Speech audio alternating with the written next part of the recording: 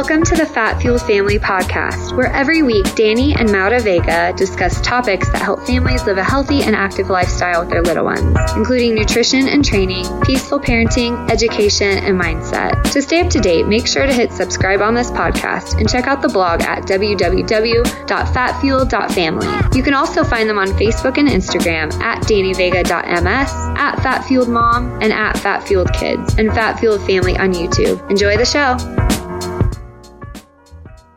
Welcome to the Fat Fuel Family Podcast. I'm your host, Danny Vega, and I'm joined by my stress-free, beautiful wife, Maura. How are you, my love? You have to think of more adjectives when we're doing multiple podcasts. Well, you're stress-free and you're beautiful. Thank you so much. So I figured those two work. I'm doing good.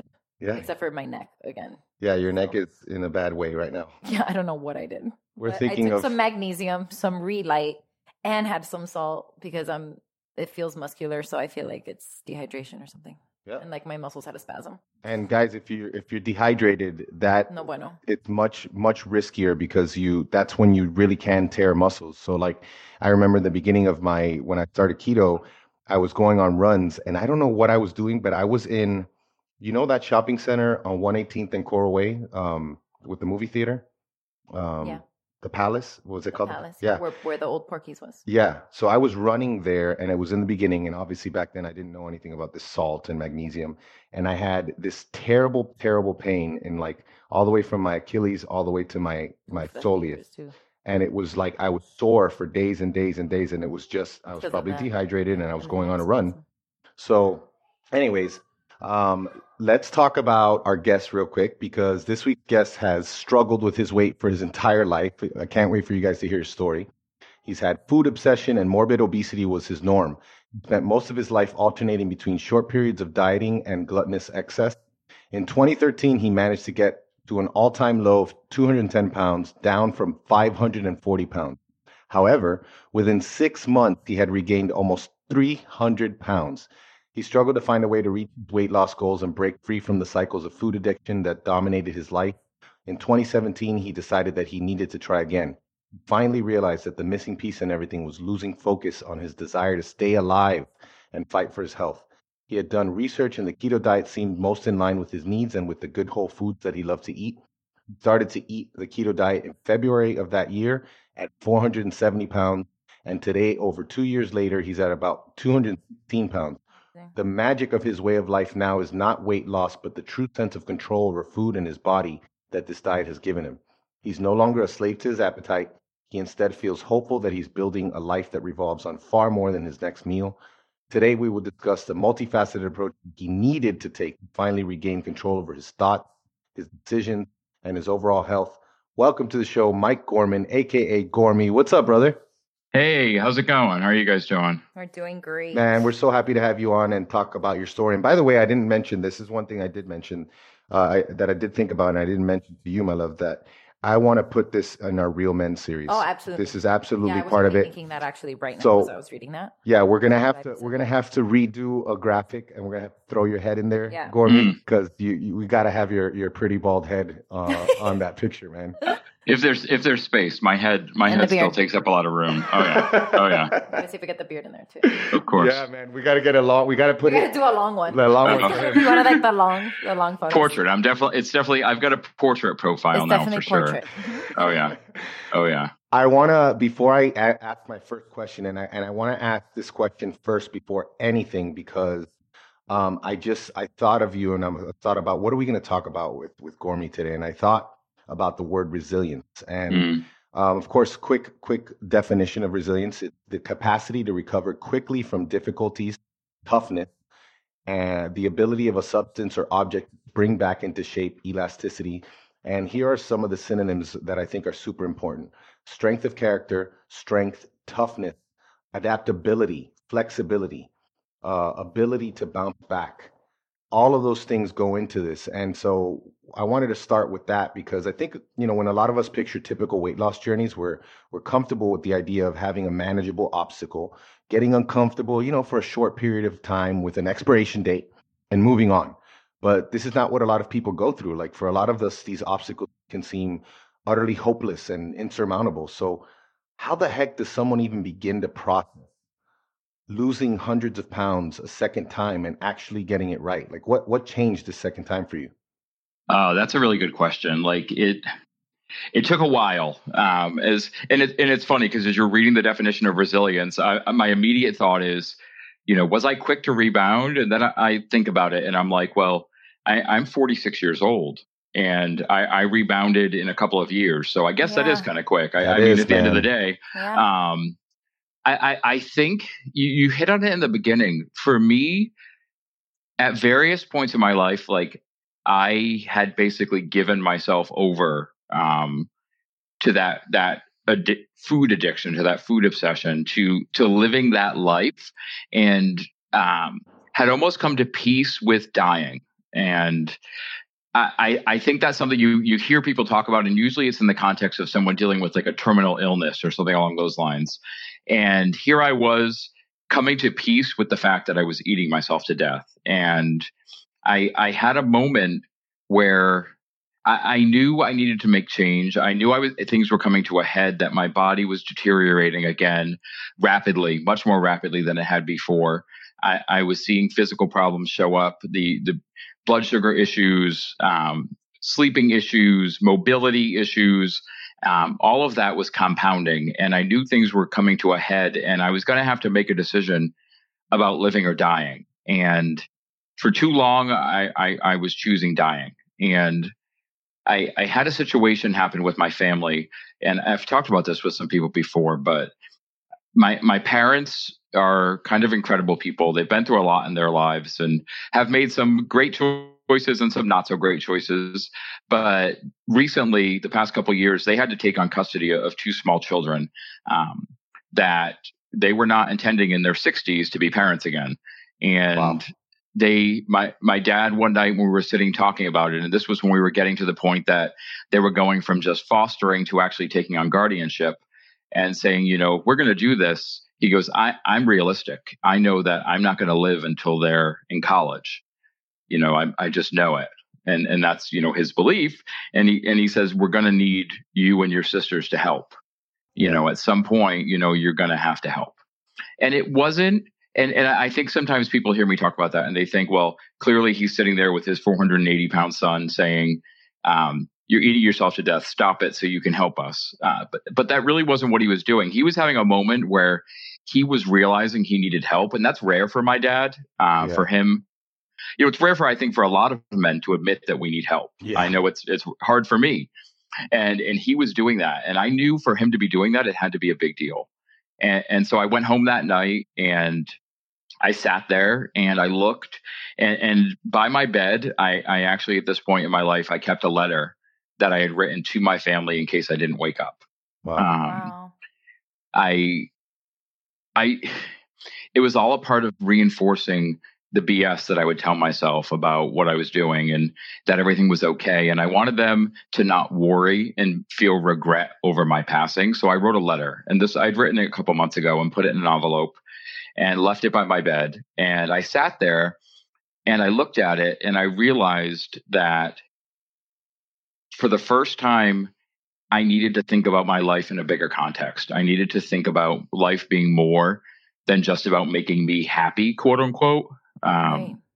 I needed to think about the greater responsibility to my family, to community, to the world, that we have as people. And I realized that I wasn't living up to any of that, that I was throwing my life away, wasting this opportunity that we're all given, because I like to eat and I needed to do something about it. And I knew immediately. And I made the decision that night, what I was going to do. Like I knew it's almost like I had already gotten ready to make a plan, and I knew I needed to enact it. And I also knew myself. I can be the kind of person that sometimes when I make decisions, I need to be impulsive to make those decisions happen, right, to actualize them. So I was like, okay, you have to do this. And I didn't talk to anyone. I didn't really mention it. Even I had an Instagram account at that time that really wasn't about health or fitness or anything at all like that. If anything, it was the exact opposite. And I just knew I had to get started. And having been through that weight loss journey before and been very public about it, I had a Facebook page and a Facebook group that people followed. I was a little wary about getting public because I didn't know if I would succeed. Yeah. But I just knew that I had to. And I said to myself that night that I want to live like it. So it came full circle to me realizing that I wanted to live more than I wanted that next meal. Like, and I never really put it in that context before. Every time I had lost weight before, it was always in the context of you can stop at some point or you reach an end point. And I felt like this time I felt a greater clarity. I had really then decided from there I needed to kind of put into action a plan so that I did it better than I did the last time, evaluate what I did wrong, all of those pieces. But they were all contingent on the fact that I finally was able to vocalize, at least to myself at that point, that I wanted to live the next day, that I wanted to. And it was that next weekend that I took that letter from the side of my bed and I took it outside and I burned it. Nice. Wow. I needed it gone, Yeah. and I'm all about symbols and making things big. Me too. So I needed to have that almost religious experience where I took the old me that was in that envelope and destroyed it, and decided that whatever came next, I was going to fight.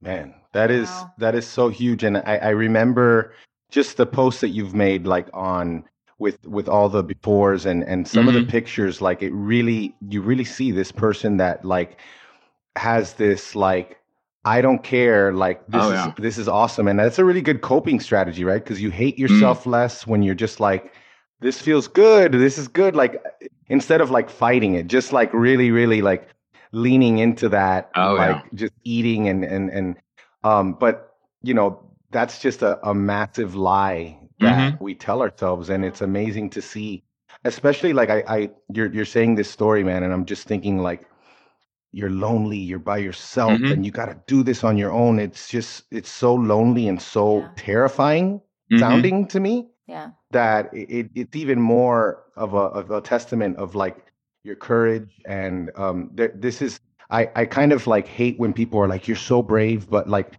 in this situation, honestly, like it's true courage, because when you're alone, it's just scary, you know, like, you know, you're alone in your house and you're thinking about all these things. And like, you know, what if I die trying to get healthy? Like that's another one that's probably like, oh, you're going to die anyways. It's too late.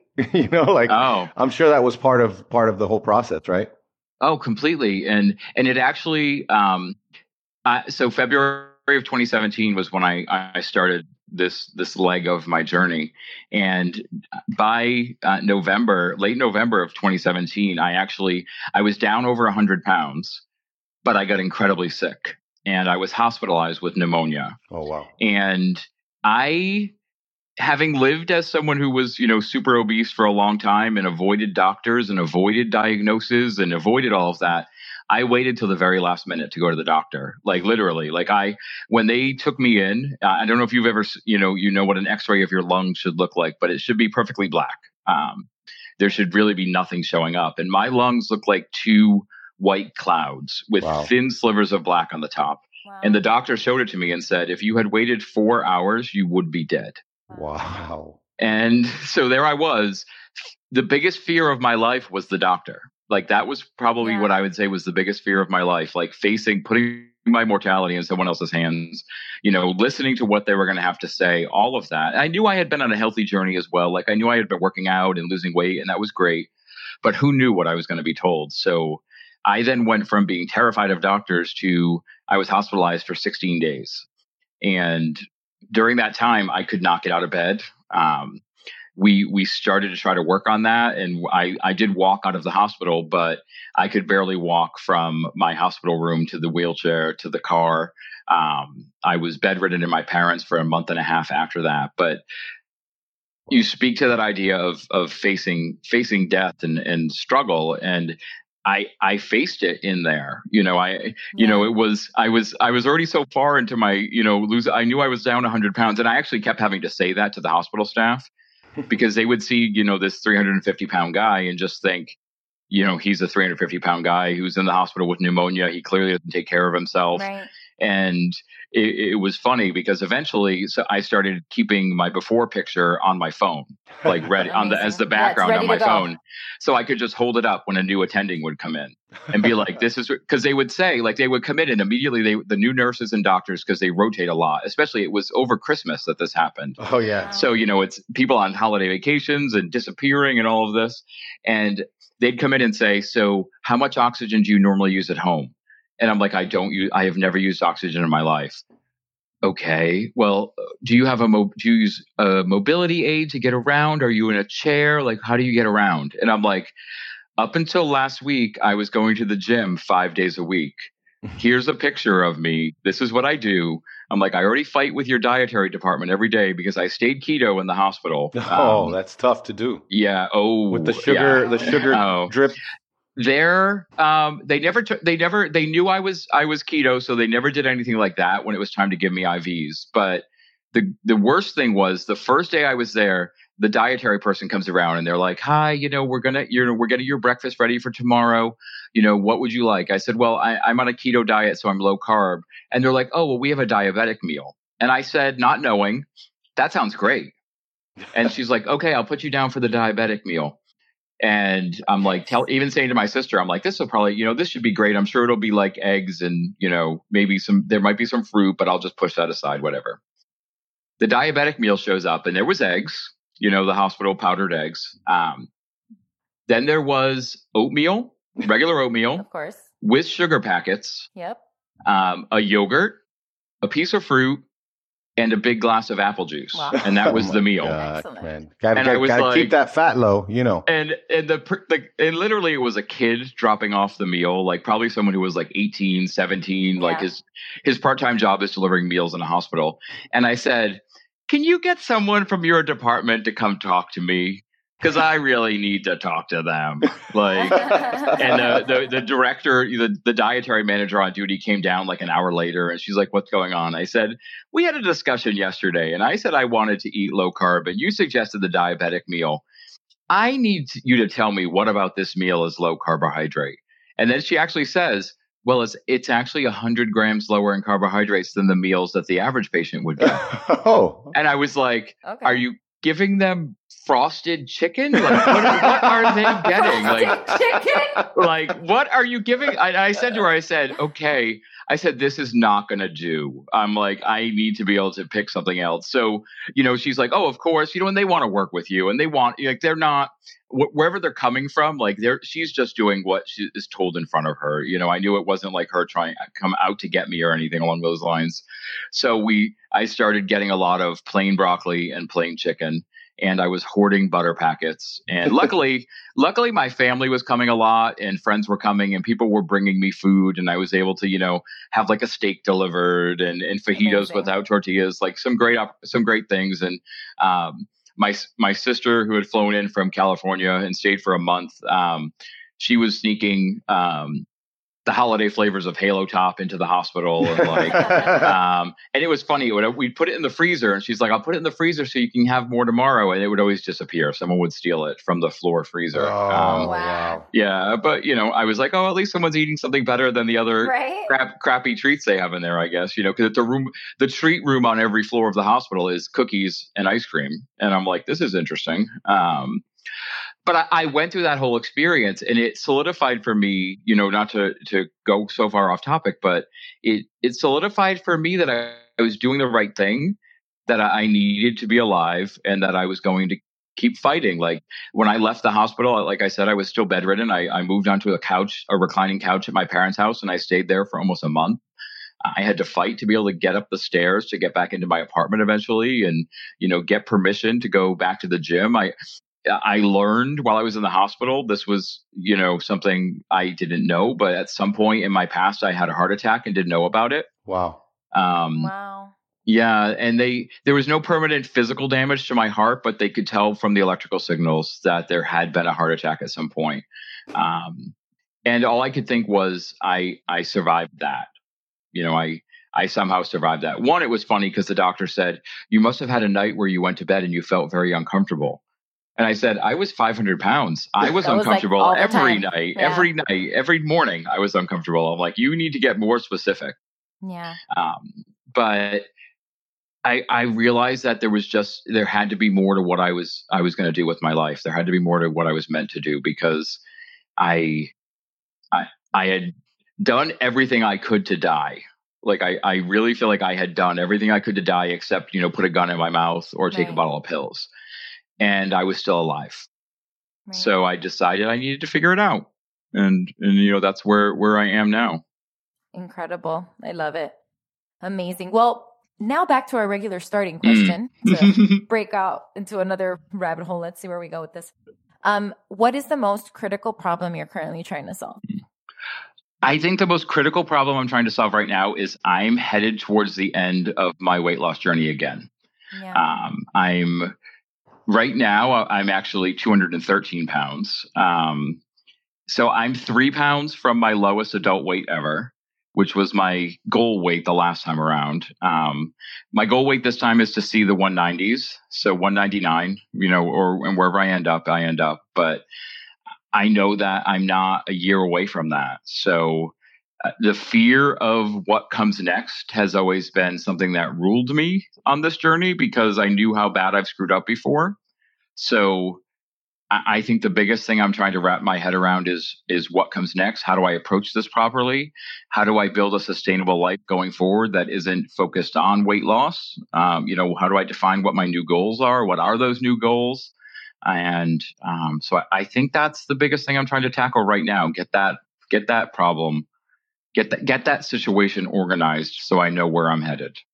Man, you put into words what so many people don't even realize or even think about before, and they're just blindsided, because, it goes back to what, some of these examples. And I one of the questions that we want to ask you today, I'm going to give a few of the examples of things that you've probably told yourself. But, we tell ourselves things, and we start to think like, you can get comfortable, or you're done, and all these things. And like, it's really scary to be faced with the idea that you've actually reached your goal and you've become someone different. Like, it's so easy to be like, that, I don't know, that's intimidating, So I'm glad that you're aware of it, because it's a big problem, especially like I see it even with something as simple as like the carnivore keto cut, where I had to build in a reverse diet period that's longer than the diet period. It's like, the diet period is a month, and the reverse diet, it's like 8 weeks.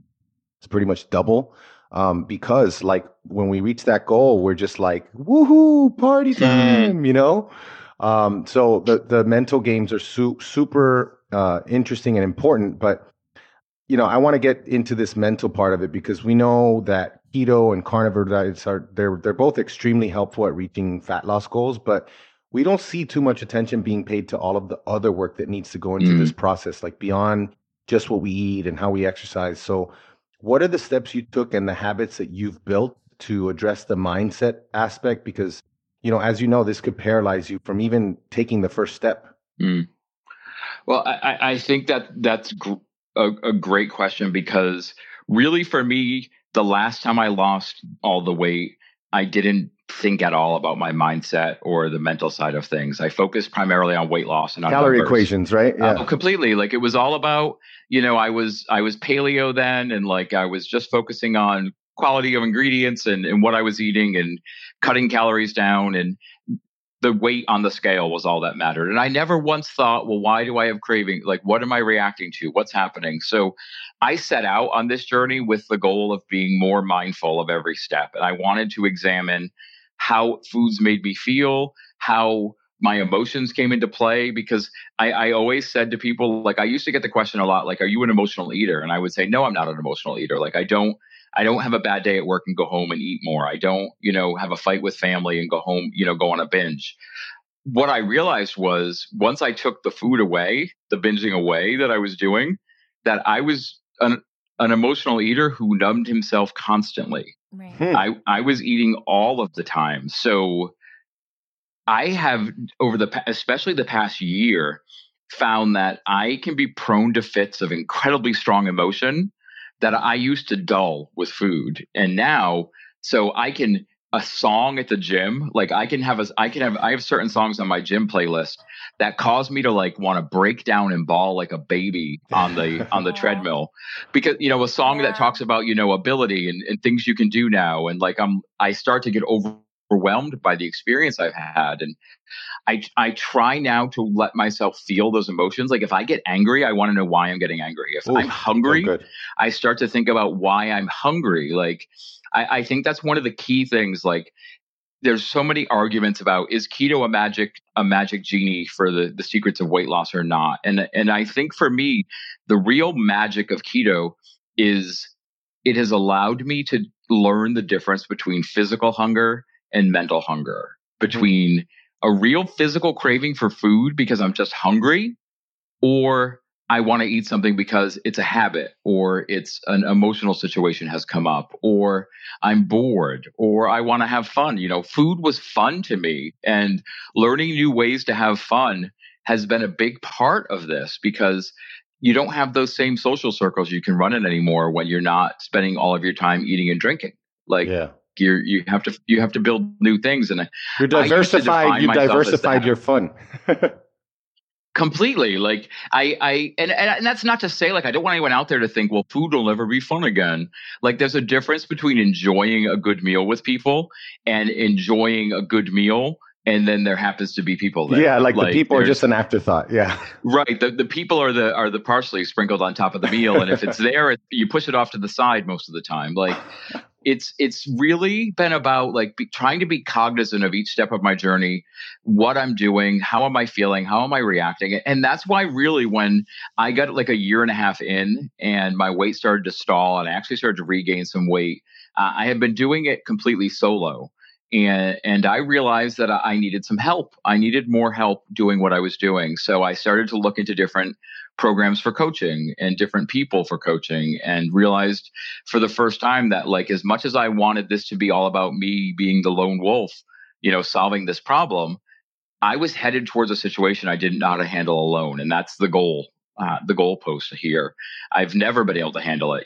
Like I said, I'm in my 40s and I've never once, even when I've hit a goal weight on a diet, been able to stay there for very long. And I knew I wanted to succeed this time. So I had to start thinking more about the big picture. What are the tools that I need? And if I need to adapt the tools I'm using, like I even have moments where I was like, is keto the right diet for me anymore? Like it's gotten me to this point.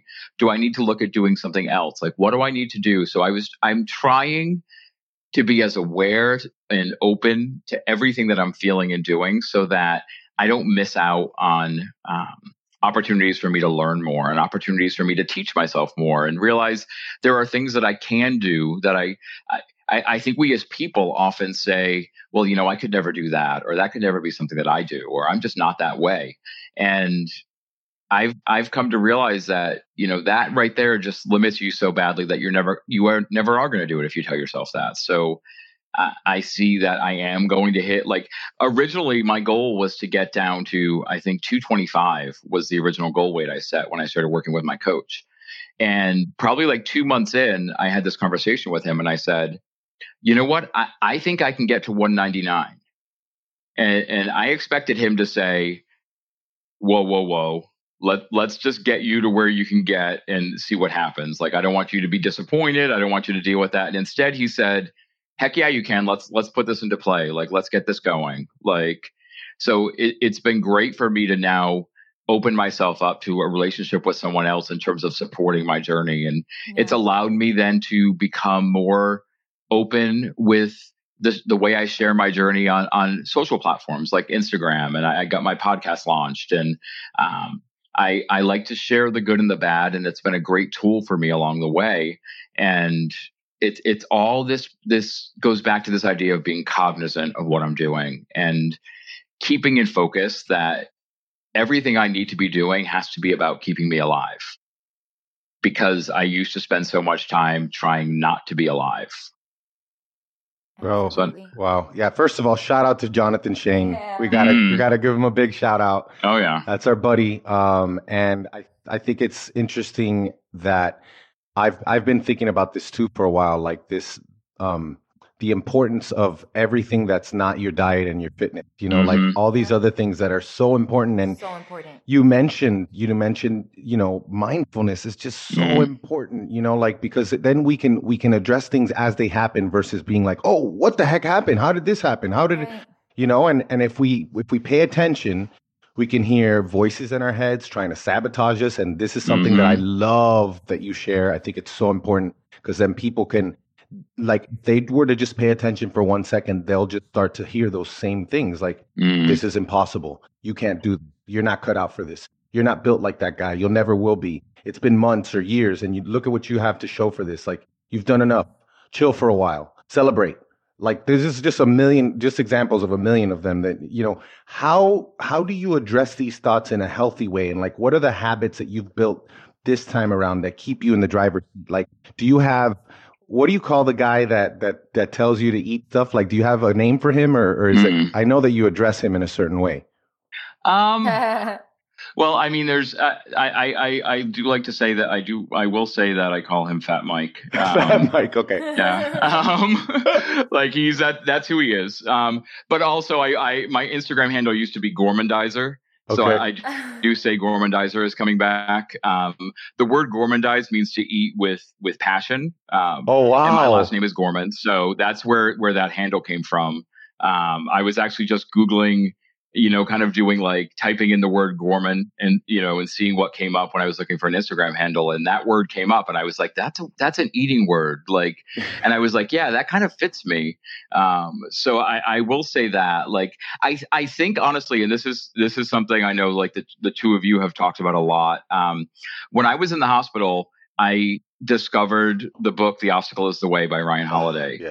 And, it was reading that book was a big part of my recovery. And this idea of Stoic philosophy, I had always kind of heard about it, but never really dove too deep. And I just started to read more and realize that, because for years I was a counselor, like I worked in the college and university residence halls and worked with college students and was counseling them and like, being a mentor. And my big thing I used to say to them all the time was, well, what in this situation can you control?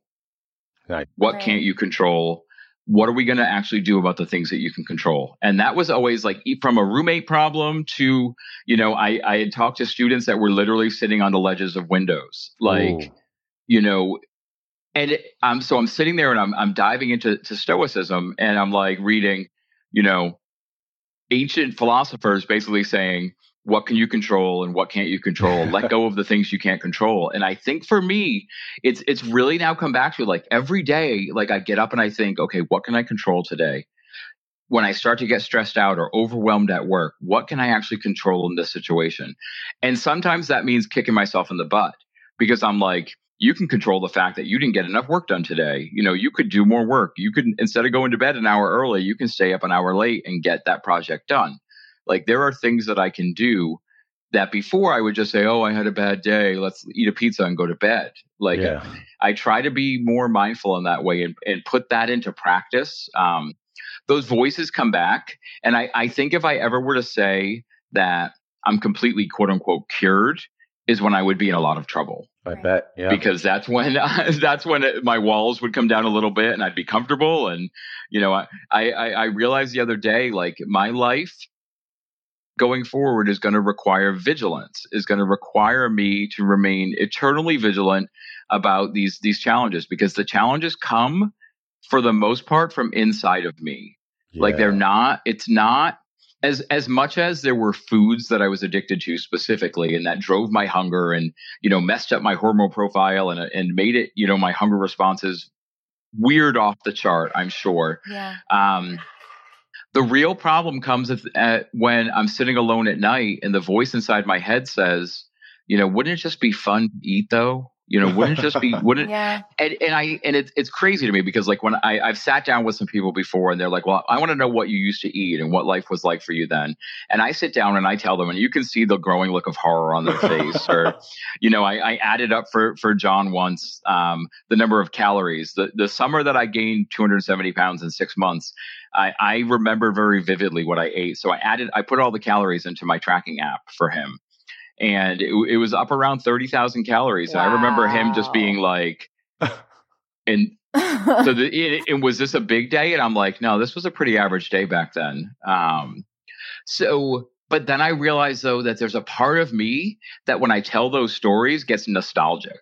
Like, oh, wow. Right. So I have to admit to myself, like, you're not so far away from being that person that you can mock that person. You know, I lived that life for so long, and like I have to realize that, like, I think it's very easy sometimes for us to say, I was one person and I became another person. And I think I have to realize that I still am that person.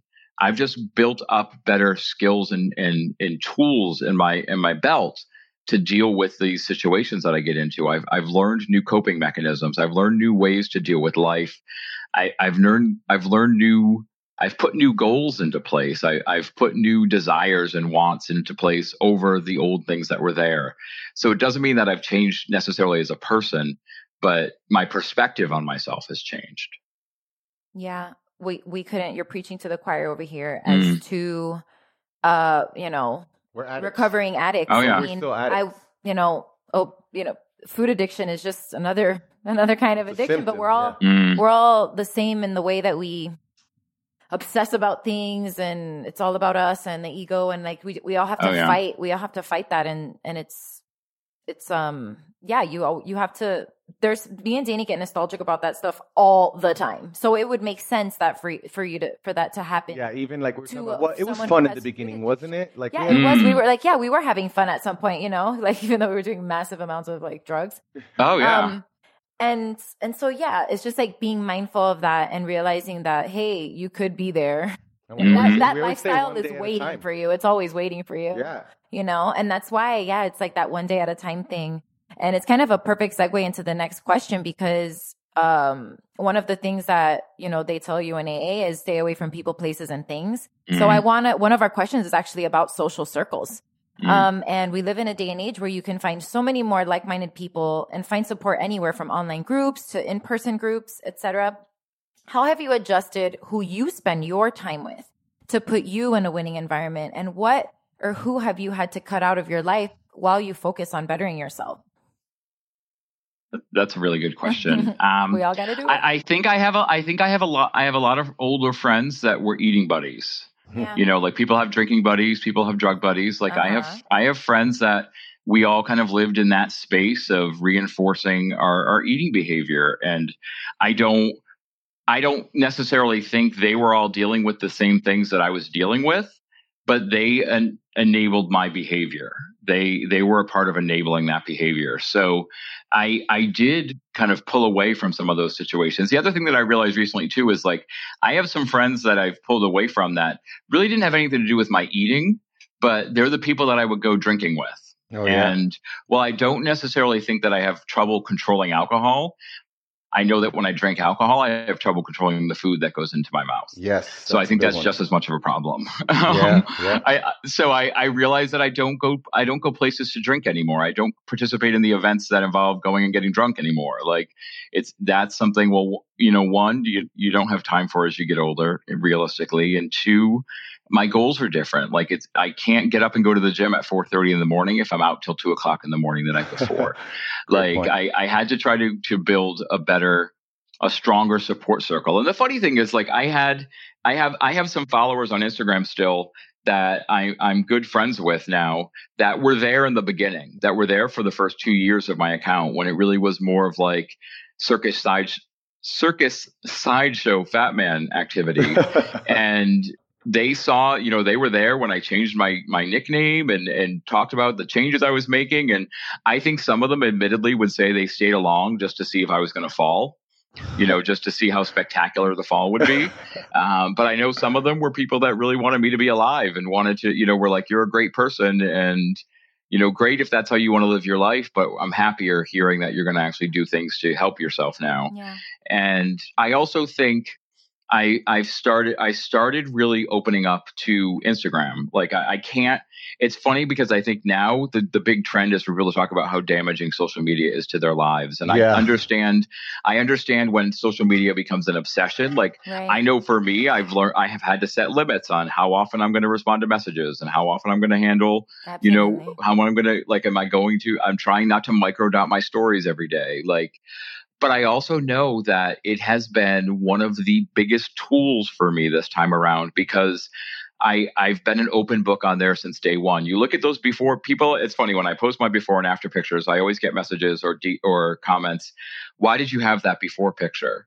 And I'm like, scroll back 2 years on my timeline and that before picture is posted. Like I was wild with sharing, what my life was like throughout my whole life. So I kept that going as I entered into my journey. So when I would have days that I was crying because I was hungry and white knuckling through nights, I would talk about that on Instagram. And when I would have successes, I would talk about that on Instagram. And it started to build connections with people. Like I think, the keto community exists on Instagram, on Twitter, on Facebook, on every social media platform. There's some version of what would be called the keto carnivore community. Like it exists. They're different though. Like Twitter is almost more of a very scientific world where or it's either science or it's people just yelling at each other. Yes, exactly. Yeah, Twitter works. Like I know when certain people who follow certain other diets follow me on Twitter that I should expect that I'm going to start getting some nasty messages or some, weird DMs or something along those lines. I know that Facebook is just a lot of mean people waiting for new people to come into groups so they can yell at them about what they're doing wrong. Oh yeah. Like I feel like Facebook entirely is there so that people can get their aggression out when someone comes and says, asks the quote unquote dumb question. Yeah. And so 100 people can just say, you need to do this, you need to do that, blah, blah, blah. Go to Reddit, go here, go that, like just yelling at people. Yep. For sure. And then I found that Instagram is more of a place where people are getting to share themselves genuinely and make some genuine connections, or at least that's the experience I have with people. I know it's not the same thing for everyone. I do sometimes get DMs from people that say, how did you make so many connections? Because I can't seem to get anyone to talk to me, and one, that breaks my heart. But two, I think I just say to them, I say, well, my goal with Instagram wasn't to connect with all these people. My goal with Instagram was to have an accountability tool for sharing my experience. So keep sharing your story, be genuine, and people are going to see that, don't plan everything that you do to be like a perfectly lit post that's about highlighting a product. Like think about just sharing what's going on. And, the more genuine you are, the more genuinely people will respond to you is really my belief. And I feel like I've built such a strong network on Instagram that's how I connected with John Shane, because we were actually connected on Instagram before he even became a coach.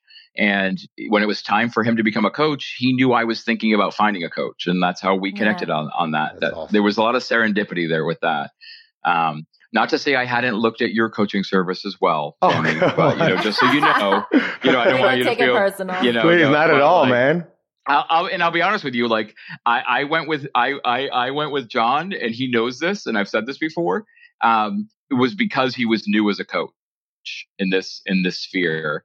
And I was like, if I'm going to ruin someone's experience as a coach because of how awful I am, like, let it be someone who's new to this and has a lot of energy. And, I said to him in our very first discussion, he's like, pretty much, I said to him in our very first discussion, he said, what is one of your fears getting into coaching? And I said, I think I'm uncoachable.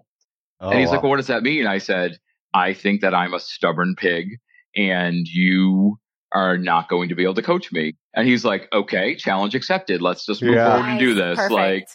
That was great. But I think even better was now, I got to meet both of you at KetoCon. I got to meet so many people that I've been connected to for years now online in person. Yeah. And literally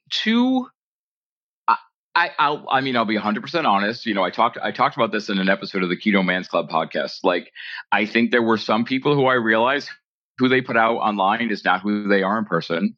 But I think you find that everywhere. Yeah. 99.9% of the people I met at KetoCon it's so true. were exactly the same people that I knew, Absolutely. And I had to get over that. Like, I had to get over that myself. Like that that first night at the Redmond Real Salt party, I was like starstruck and more like, enamored with everyone I was seeing, because it's like your Instagram feed comes to life. Like it literally is like, oh, I wanted to just walk around to everyone and double tap them. And see what happened. I think we talked about that at the party. Would like little hearts appear over people's heads? Like, what's going to happen?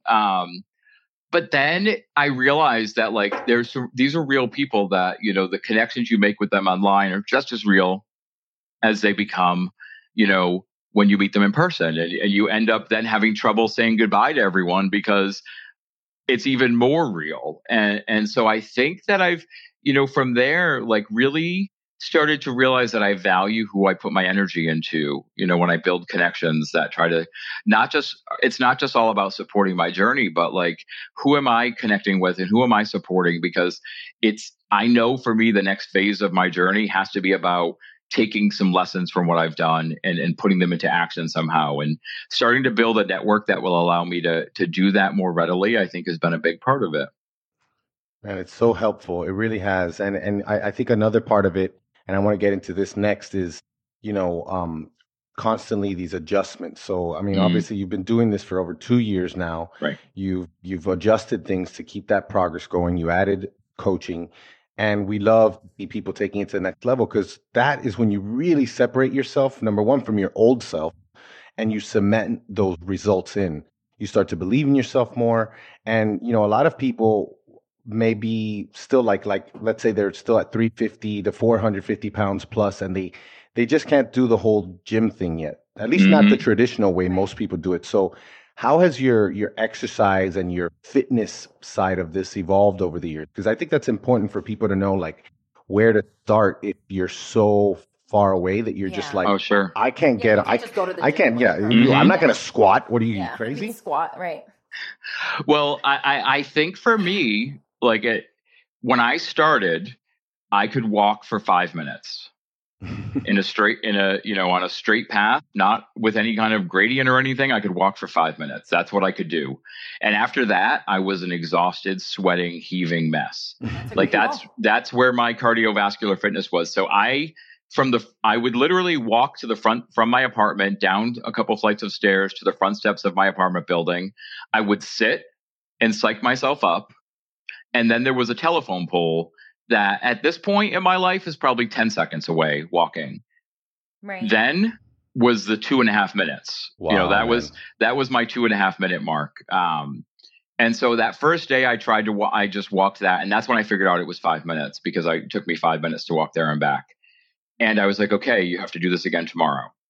And so I committed to doing something regularly, as ridiculous as it sounds to people that I was doing 5 minutes of exercise to start. But when you're that big, that's not ridiculous. Honestly, it's about food. Like, the first thing you need to get in line is your food. Right. You really need to get your food in line. Like, even when we talk about like the changes I've made over the years, like, I needed to just stop eating a lot of the foods that were causing me problems. And I wasn't necessarily worried about micronutrient profile and all of that and optimization and those great things. I had to start looking at the big pictures. Like my friend Miles says, worry about the rocks before you worry about the grains of sand. Shout out to Miles. Oh yeah, Miles. Shout out.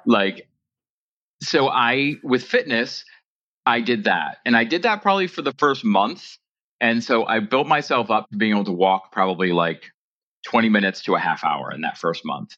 And then I knew I wanted to get back to the gym. I had been going to I'd done some rudimentary weightlifting before, and I knew it was a great thing, to keep my strength up and like help my body get stronger. And I needed it.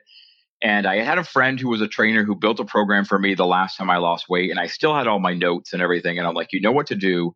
Let's go back to the same Planet Fitness. It's less than a mile from your house. You can afford it. It's open the right hours. Let's do this. So I went to Planet Fitness, and the first thing I was going to do the first day was use a treadmill. And I actually said to the staff, because I was still well over 400 pounds at this point, is there a weight limit to any of this equipment? Because I'm worried about that. And the woman working said, I don't know. Yeah. And I said, well, that seems like something you should find out. And she's like, oh, she goes, well, I'll reach out to our district manager, yada, yada, yada, whatever. she actually never got back to me and let me know that there were if there were weight limits or not. I discovered stepping onto a treadmill and having it stop that there was a weight limit to the treadmills. I couldn't use any of them. And so then I was like, okay, so I guess you're still walking outside, or I actually sometimes would do laps inside the gym, because if it was really hot outside at that point, I was still a sweaty mess outside. I could just do laps of the outer circumference. It was a pretty big gym. And then I decided that I needed, I was going to start building some of the lifting back in, and I was going to start with machines and go from there. And I realized my body didn't fit on most of them. So I needed to figure out which machines I could use. Like, what could I actually fit on? Like, what could I, like, there were a couple, like, I think one of the chest press machines I looked at and I'm like, there is no way I'm getting my body into that machine. Like, I could just am not flexible enough. And even if I get in there, I'm going to have it almost at full extension to have, everything fit. And I probably at that point could have said, well, let's just use lightweight dumbbells and, just go over to a bench. But I was severely intimidated. You look over at the bench area and that's all people that are like doing routines that they clearly have down pat. And, you start to build all that up in your head. Yeah. So I started doing what I could do. And, within another month or two, I was able to fit on another machine, and the treadmill wasn't stopping when I stepped on it. It turned out there were 2 treadmills that were rated a little bit heavier, though one of the people working did figure that out and told me. So as long as one of those treadmills were available those first few months, I could use it. It was getting easier for me. I love the recumbent bike, but my stomach was in the way at first. Like, you've got a boulder on your legs, basically. Like when I was at my even like more recent heaviest, I had an 80-inch waist. Like, wow.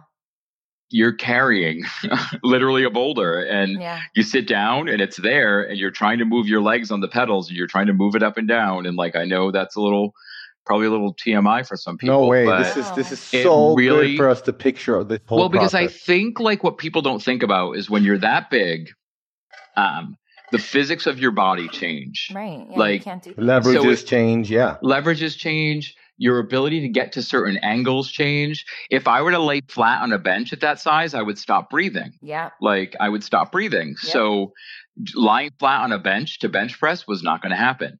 Incline bench press with some dumbbells, I could definitely do. Like, I had to start thinking about adapting what I was doing. And I think sometimes that's what happens when people, especially when people work with like the trainer at a gym, like, Planet Fitness or LA Fitness or those places, that they're not necessarily specialized in working with people that are of that size. So they don't necessarily, I think there's probably some really great trainers out there who work in those places and really would look to adapt exercises for people.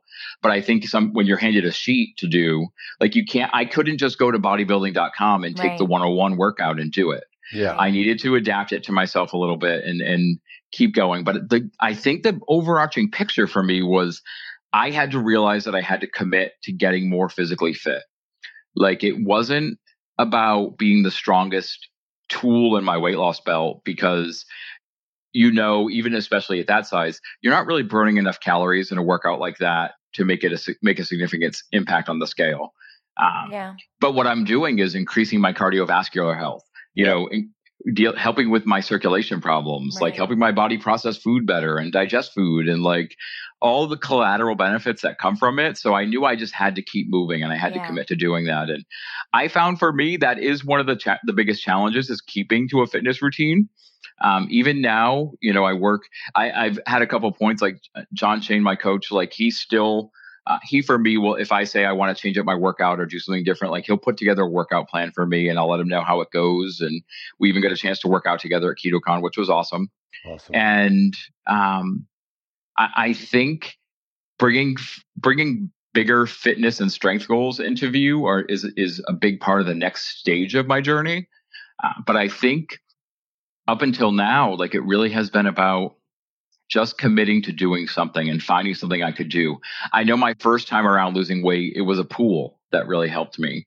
I think most big people know that when you get in a pool, your body feels completely different. You can do more. So finding like a local water aerobics class was a great thing that I used to do a lot. I didn't have access to that this time around, so I didn't do it. But if I did, I totally would have. Like, Yeah. I think finding those ways to, allow yourself to be able to do it when you can't. Like, I have a good friend, my good friend Dougie. He is well over 500 pounds, and he gets himself up and goes to the pool, 3 or 4 days a week, and he'll talk about what it's like to be in the pool and to be getting out of the water. But when he's in the pool, he's able to move around. And it also kind of brings into focus for him where his goals are at, because he wants to be able to move his body like that on the land. Like, Wow. I just think finding something that you can enjoy doing, that you can get something out of. And, for me, the walking was a big deal because I couldn't. Mobility has always been something that I've been challenged by at my heavier weights. And so when I can see a mile click over on a treadmill, or I can walk to the gym in the morning now, which is something I do a lot, which upsets my family often, because walking through Providence, Rhode Island at 4:00 in the morning is not necessarily the safest thing. Yeah, no. But I figure for me, like, so then if I have to sprint a little bit, like, that's bringing a little bit of like, that's an interval, right? That I'm throwing in there, like a little high intensity interval, I never carry my wallet with me. All I've got on me is like keys and a phone. Like, if you want my iPhone, my old iPhone, come on up and take it. But I think finding new ways to challenge myself, and always looking for new ways to challenge myself. So like, I ramp up my lifting workouts. Like, I went, like, John and I had been doing like a full body that was mostly machines for a while. And then I was like, I really want to do, I want to get more into dumbbell work. Like, can we switch it over to that? And like, now I kind of do some more intricate exercises and start to incorporate some new things. And I have a friend who I worked with for many years. I've known him probably 12 or 15 years now. And we've signed up to do a 4-mile bridge walk here coming up soon in October. And we did one together before when I was at a lower weight. And so we're kind of revisiting that. And I thought we were signing up for the same race that we did before. And I was all excited. And I posted about it. And he's like, oh, just so you know, this isn't the same race. This one's harder and longer. And I'm like, oh. And I've already paid to, okay, let's do it. Like, that's great. We'll do it. Okay.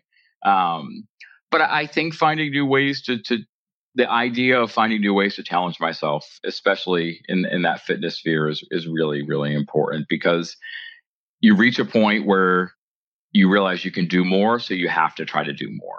Absolutely. So important, man. Process. Of course, you're going to be stronger, and you're going to be able to do more and make those adjustments as you go along. So that's amazing that you've been able to do that and, stay injury free and just, do the thing the right way.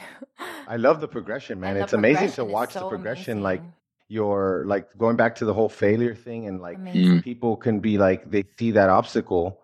Obviously you read the obstacles away, so right. But like they see that obstacle and they're like, oh, guess I'm done. I'm going to go back home. I'm not ready to work out yet. Like, and that, because I've talked to some people like who when I share that version, that part of my story, the physical fitness side, and I have people say to me, I had the same thing happen to me when I went to the gym. The treadmill stopped, and so I went home. I was completely ashamed and embarrassed, and I'm like, okay, I understand, but how does that help you? Yes. Like, going home and being embarrassed. I said, I understand. Like, I understand having to get out of that gym. Like, I get that. Like, completely get that. But just going home, like I said, next time, go out to the parking lot and walk around the parking lot. Like, is there a way? Is there something else that you can do? Like, that really is something I think we want to give up. Like, I think even when I regained all that weight so rapidly, like, I had given up and I decided I was a failure, so I failed. Yeah. And once I made that decision, the weight gain sped up. Of course. Like, once I stopped caring and once I stopped fighting, I fell deeper and darker into that hole. And I think it's always going to be about, like, even if you don't know how to fight, being willing to fight and at least saying to yourself, I'm still in this. Yeah, absolutely. I love that. All right, let's ask something. All right, let's talk about treats and keto snacks, because and before you do, of course, you know where we stand, but if this is something that helped you, we want to know about it, because again, we don't want to paint an inaccurate picture of how you've reached this point And we definitely think that there's a place for them. I mean, I definitely prefer for people to use that to get to, a certain place, but we always got to strive for better. So do you see a place for these? And if so, what have been your go-to snacks that you, or like when you've decided to indulge, what are your favorite, keto indulgences? Sure. I think it's a really good question because I think my attitude has evolved for me personally. And what I have to do is keep remembering that it's about me personally, because like now when I see people posting like keto desserts all the time and keto treats and all of that, I get mad. Like I get really angry. Like I get like, I'm like, what are you doing? Why are you doing this? Like, because then you're going to post in 2 hours that you're hungry again. Like where is the cognitive dissonance, people? Yep. But I realized for me, when I started, there were things that at first when I started, I was like, I'm 100% in. I don't need anything. I'm just going to eat, meat and some green vegetables and some fat. And that's what I'm eating. And that's what I'm doing.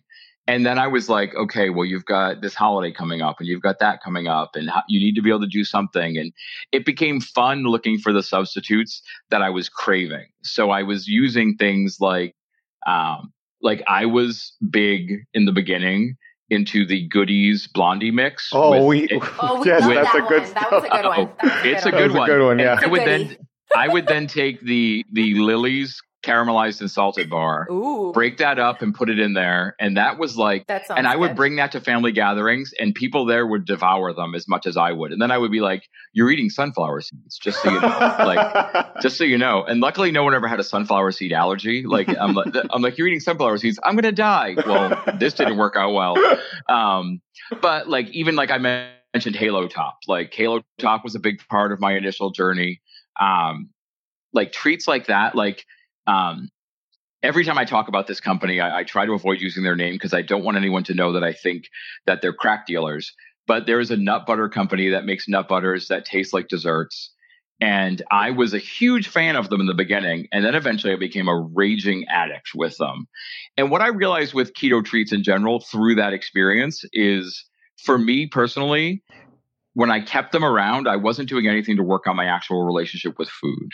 Like I was just replacing the food and giving myself something else to binge on that I felt safer about, that I felt was a safer treat, that I felt there wasn't going to be as much damage because a pint of Halo Top was only 300 calories. So I wasn't eating 1,500 calories of Ben & Jerry's, but I still was eating a full pint of ice cream. Right. And it's the behavior. Yeah. And so I think for me that I had to realize I had to take them away so I could learn how I relate to them.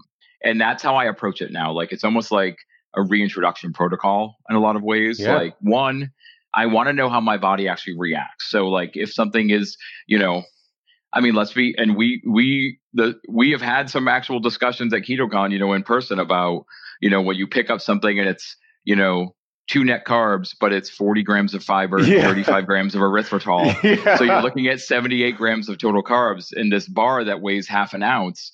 And you're like, of course this tastes like heaven.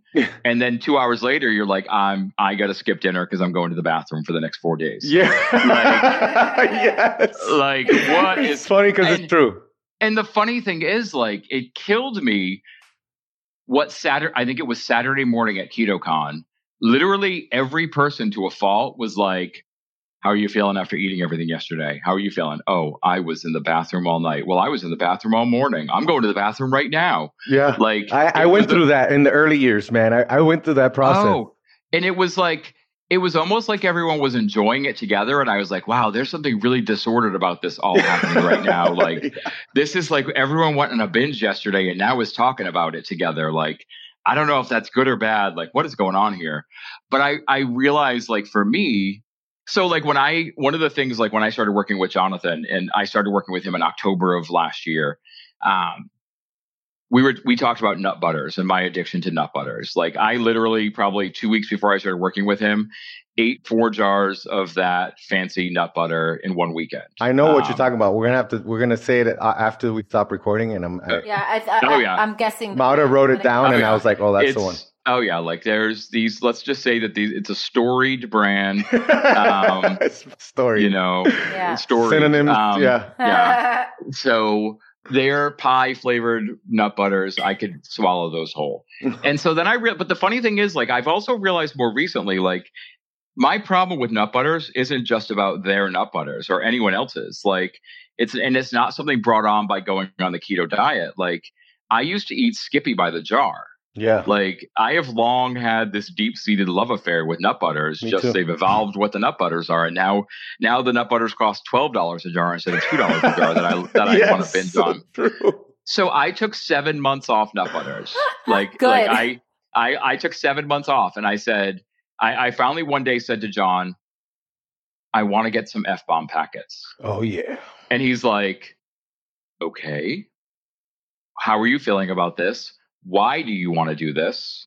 Like, where is this coming from? Like, is this I'm craving nut butters, or is this like something different? And I said, I feel like I'm going to run into nut butters in public again. You know, it's going to be awkward, and I want to know how I want to be prepared, and I want to know how I handle it. I want to know, and it's like almost like one of those things where you want to test yourself, because it's not. And this is where I think, like, as much as people love to draw parallels between food addiction and alcohol and drugs, someone who's addicted to drugs and alcohol, you can abstain. Doesn't have to ever reintroduce any of those things into their life. That's something they have to deal with. Like, as someone who's addicted to food, you have to eat. I have to eat, and I also have to admit that sometimes the addiction to food isn't about the food itself, and it's about how I'm reacting to that food. Right. Yeah. And so I wanted to see if nut butters was something that I actually reacted to like an addict, or if it was something that I could build a more mature relationship with. Is that possible? Right. And so I started out weighing nut butters and having, my portions of nut butters. And it's been going really great. Like, it's so funny because, I mentioned F-bombs, and I love their single serving packages. And one of the guys from F-bombs, like, he's also a Patriots fan. So we connected at KetoCon because he's like, we got to talk about the Pats in person. I'm like, okay. And then we were talking, and I was just talking there, and there were some other people who came up to the booth then, and I was talking about loving the nut butter packets and everything. And everyone at the booth started to get this look on their face, like someone had just died or someone farted. And I'm like, what's going on? And he goes, I guess we shouldn't tell you that we're launching jars next month. Because I had literally just made this impassioned speech about they are the nut butter line that cares about the nut butter addicts. Like, I made this very dramatic speech, and like the new people who had never tried them before were walking away with nut butter packets, and everyone had tears in their eyes at how beautiful it was. And they're like, we got jars coming next month. And I literally was like, screw you, I'm going away. Like, I'm done. Even though the jars are tiny. Breaking up. Yeah. Oh, they are. I mean, like, realistically, like, it makes sense for them to do it. Like, I know they're a company, like, I understand. But so I've been trying to work on that relationship, with that food specifically. So there's also, are there other, so like, I also got to, hang out with Dina from Goodies at KetoCon, and there's a couple of her products that I'm probably going to start kind of experimenting with soon to see how I feel and react to kind of making them and what I do with them. And I feel like now I do have a more mature approach to foods, and I'm not so much about let's make a whole pan of brownies and eat the whole pan of brownies. Yeah. But, I'm even been thinking, like, is there a way I could use that brownie mix to make like a mug cake so that I'm making one at a time? Or, is there something else I can do? Portion control. Right, portion so control. I can think about portion control. As much as, people in our sphere don't like to talk about portion control because it should just be intuitive. You know exactly what to do. Sometimes you can't trust yourself, though. Exactly. Oh yeah. I will never trust myself with portion, like never will. Even if I move into an intuitive eating, try to build those skills up, which it is something I'm going to work on. So what I think is for me, I'm identifying, are there some things that I'll probably stay away from forever? Probably. But are there some things that I think are less of an actual detrimental effect to my body? So they fall into the treat category? Yes, they do. Like, I was a tester for Enlighten's new line of keto ice cream. Oh, wow. And so I had a crate sent to me. It was 7 pints of ice cream in it. Wow. But I will say this is the funny thing. I also bought Killer Way's Piggy Butter when they released that last year. And it arrived a week before I started working with Jonathan. So I got 6 pints of piggy butter because you had to buy 6 to get it. Right. And I was one of the lucky people lucky enough to get it. And I'm literally like, I honestly, I have 5 of them left in the freezer because I realized that like I had to portion it. And one of the things John said, he's like, okay, have the piggy butter. He's like, measure out your serving, have the piggy butter, and then tell me if that is worth, with my carb level set where it is that worth your carbs for the day? Right. Is it that? And when I'm eating it, I'm like, this is probably one of the most delicious things I've ever tasted in my life. Like that peanut butter swirl and with the bacon and the chocolate, that's amazing. But then I realized, and there's a reason I'm talking about this. Like I realized that I enjoyed having a salad of baby arugula though with a burger more. Yeah. I realized that like I got more satisfaction out of better carbs, like out of using my allotment differently. And so what I've realized with keto treats is sometimes I can get like that mental craving for them, or I think it would be awesome to try something. Like we all get that FOMO when we see something new, like walking around KetoCon, there was 8 billion new things to try. I still have a giant tube of keto frosting that I haven't cracked into I tried at KetoCon and I'm like, this was delicious. And now I'm like, I will never open you. I am not, I can't do that yet. But I think I've realized that like for me, I've become used to the regimen of how I eat.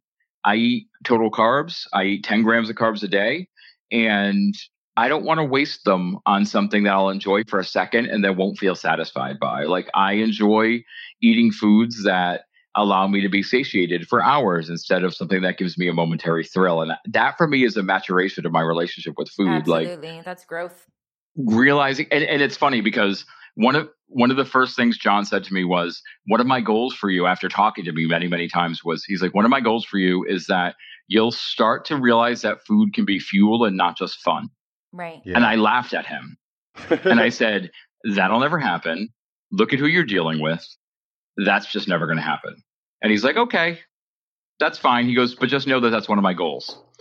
And then months later, a couple months ago now, I was talking to someone who I'd connected with on Instagram, who I was trying to help. And I literally start saying the words to them. What you're going to need to do is start thinking about the place that food has in your life and how it really is something that fuels you every day. And it's not just something you have fun with. And I stopped dead. And the person's like, are you okay? And I'm like, yeah, I'm fine. And we finished talking and I got off the phone and I called John and I was like, and I just yelled at him. And I'm like, I just told someone else to start thinking about food as fuel because that's how I think about food now. And he laughed and thought it was great. And he's like, I told you. And it doesn't mean that I'm one of those people like our mutual friend, Robert Sykes. Like, I feel like Robert has a very utilitarian approach to food. Like he's very much like, I'm having steak and keto brick today and I could eat that every day for the rest of my life. Whereas I look at when people do that and I'm like, I do not know how you could do that. I need a little more diversity on my plate. But I do think that now I think about like, what effect is the food having on me? What benefit am I getting from it? And do I feel satiated all day? Like, am I hungry? Am I not hungry? Like, I know that when I eat primarily beef, I'm satiated. I know that on those days when I crave something like chicken wings and decide to do pasture chicken wings instead, I'm going to be starving a couple hours later because chicken just doesn't affect me the same way. Even if I supplement, my fat percentages are still the same. So it's just very interesting to me to become more cognizant of how the actual food makes me feel. So I know now when I eat a treat that has something in it that doesn't agree with me, that I'm not going to feel great. And do I want to not feel great for a day after I have something because of the experience of having that treat? That's what I have to think about. That's the decision, but that's good because then it's not like this. You're not allowed to eat that. That's bad. Right. That's an evil food. Like it's not a good or a bad thing. You just need to be aware. Like yeah, you're gonna eat the wings. They're freaking delicious. They're delicious wings. Like eat the freaking wings. But right. You just got to know what's gonna happen after. You probably need to eat again today, and that's today. That's the story of today. Exactly. And I think and that's what it's coming down for me thinking about going forward. Like, will there be points in my life where I make decisions to eat foods that veer off the plan that I've been following? I probably will because I'll determine that it's worth the consequences. Yep. But I'm making a choice to do it now. Right. It's not just about indulging something. Like I'm going in a month, I'm going to Disneyland nice. With my sister. I love it out there. I love Disney World down in Florida, but we have a special I have a special connection with Disneyland, and we're going there to go to Star Wars Land and all this, do the Halloween stuff and everything. And there is a treat sold in Disneyland that is not sold anywhere else on the planet. It comes from the Mary Poppins Bakery. It's not sold anywhere else. And to me, knowing that I'm eating this treat that has wheat in it and all sugar and is coated in white chocolate, I know that I'm gonna spend 2 days with raging cravings and possibly with bathroom effects from that.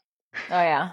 But I make the determination many times that it's okay, that it's something I want to do. So it was funny. I had this sheepish discussion. It happens like once every 5 years. Like, who cares? Well, that's what it is. Like, it's not like, and I was, even John and I were talking about what happens to me going forward. Like when because one of the things that I've always wanted to do is go to Europe. I've never been able to travel overseas. I've always been too large. I could never afford 2 plane seats on an international flight. And I also was too large for the bathrooms. And how do you take a 10-hour flight and not be able to go to the bathroom? Oh, like, wow. Yeah. What do you do? Like, I've flown from California to Florida before at 540 pounds. Wow. I had a very embarrassing accident on that plane because I had to use the bathroom. I had no choice and ended up ruining the clothes I was wearing and had to basically go back to my seat and stay there until we could get off the plane and get my luggage. Like, wow, man. So then thinking about going to Europe at that size, that's never going to happen. Then also, let's be realistic. Everything in Europe is smaller. The hotels are smaller. There's so much walking. Like, if I want to, because I really want to go to Ireland. And if I want to experience Ireland, I need to be able to walk. So that's something I want to do. I really also want to go to Disneyland Paris. Like, and so I really want to go, I might end up in Paris. And so I said to John, like, so how do I approach when I'm in Paris, standing in front of the most famous bakery in the world, and there's a croissant coming out? Like, do I decide to have it or do I not have it? And he's like, well, what do you want to do? And I said, to me, if I'm in front of a once in a lifetime treat, I might want to try it to see what it's like. Right. Yeah. But there's also, and this is something Miles and I have talked a lot about lately, because we have another friend that has discovered that after, he's now he's into the post weight loss person of his journey, this guy. And what he's determined is he sometimes comes into those situations where he's going to make the decision that it's worth it to eat something. So he takes a bite. And if that one bite isn't worth it, he stops eating it. Oh, man, that's good. And it's not about, I decided I was going to eat this, so I'm going to shove the whole thing in my face. I'll try something and be like, no. Like, if it's worth it, I'll do it. Like what was it? Like my sister's baby shower. There was like they were supposed to be guava and something else, but they really didn't. Probably because my palate. And the thing is that our palates do indeed change. Things that used to taste good do not taste good anymore. You're so much more sensitive to sweet. Right. Oh, yeah. Right. Oh, and completely. Even with the sweetener stuff too. Like, I used to like those keto treats, and I've tried them. Like, so we got sent some bars, and I keep trying to I keep trying little pieces to try to like it, and I'm like, I really just don't like it. Yeah, it doesn't. It doesn't do it. So yeah. You could decide if it's worth it, and then honestly, I'd rather lose my money than feel like garbage for nothing for a treat that wasn't worth it. Exactly. And it's got to come down to, I think, as individuals, we define what's worth it.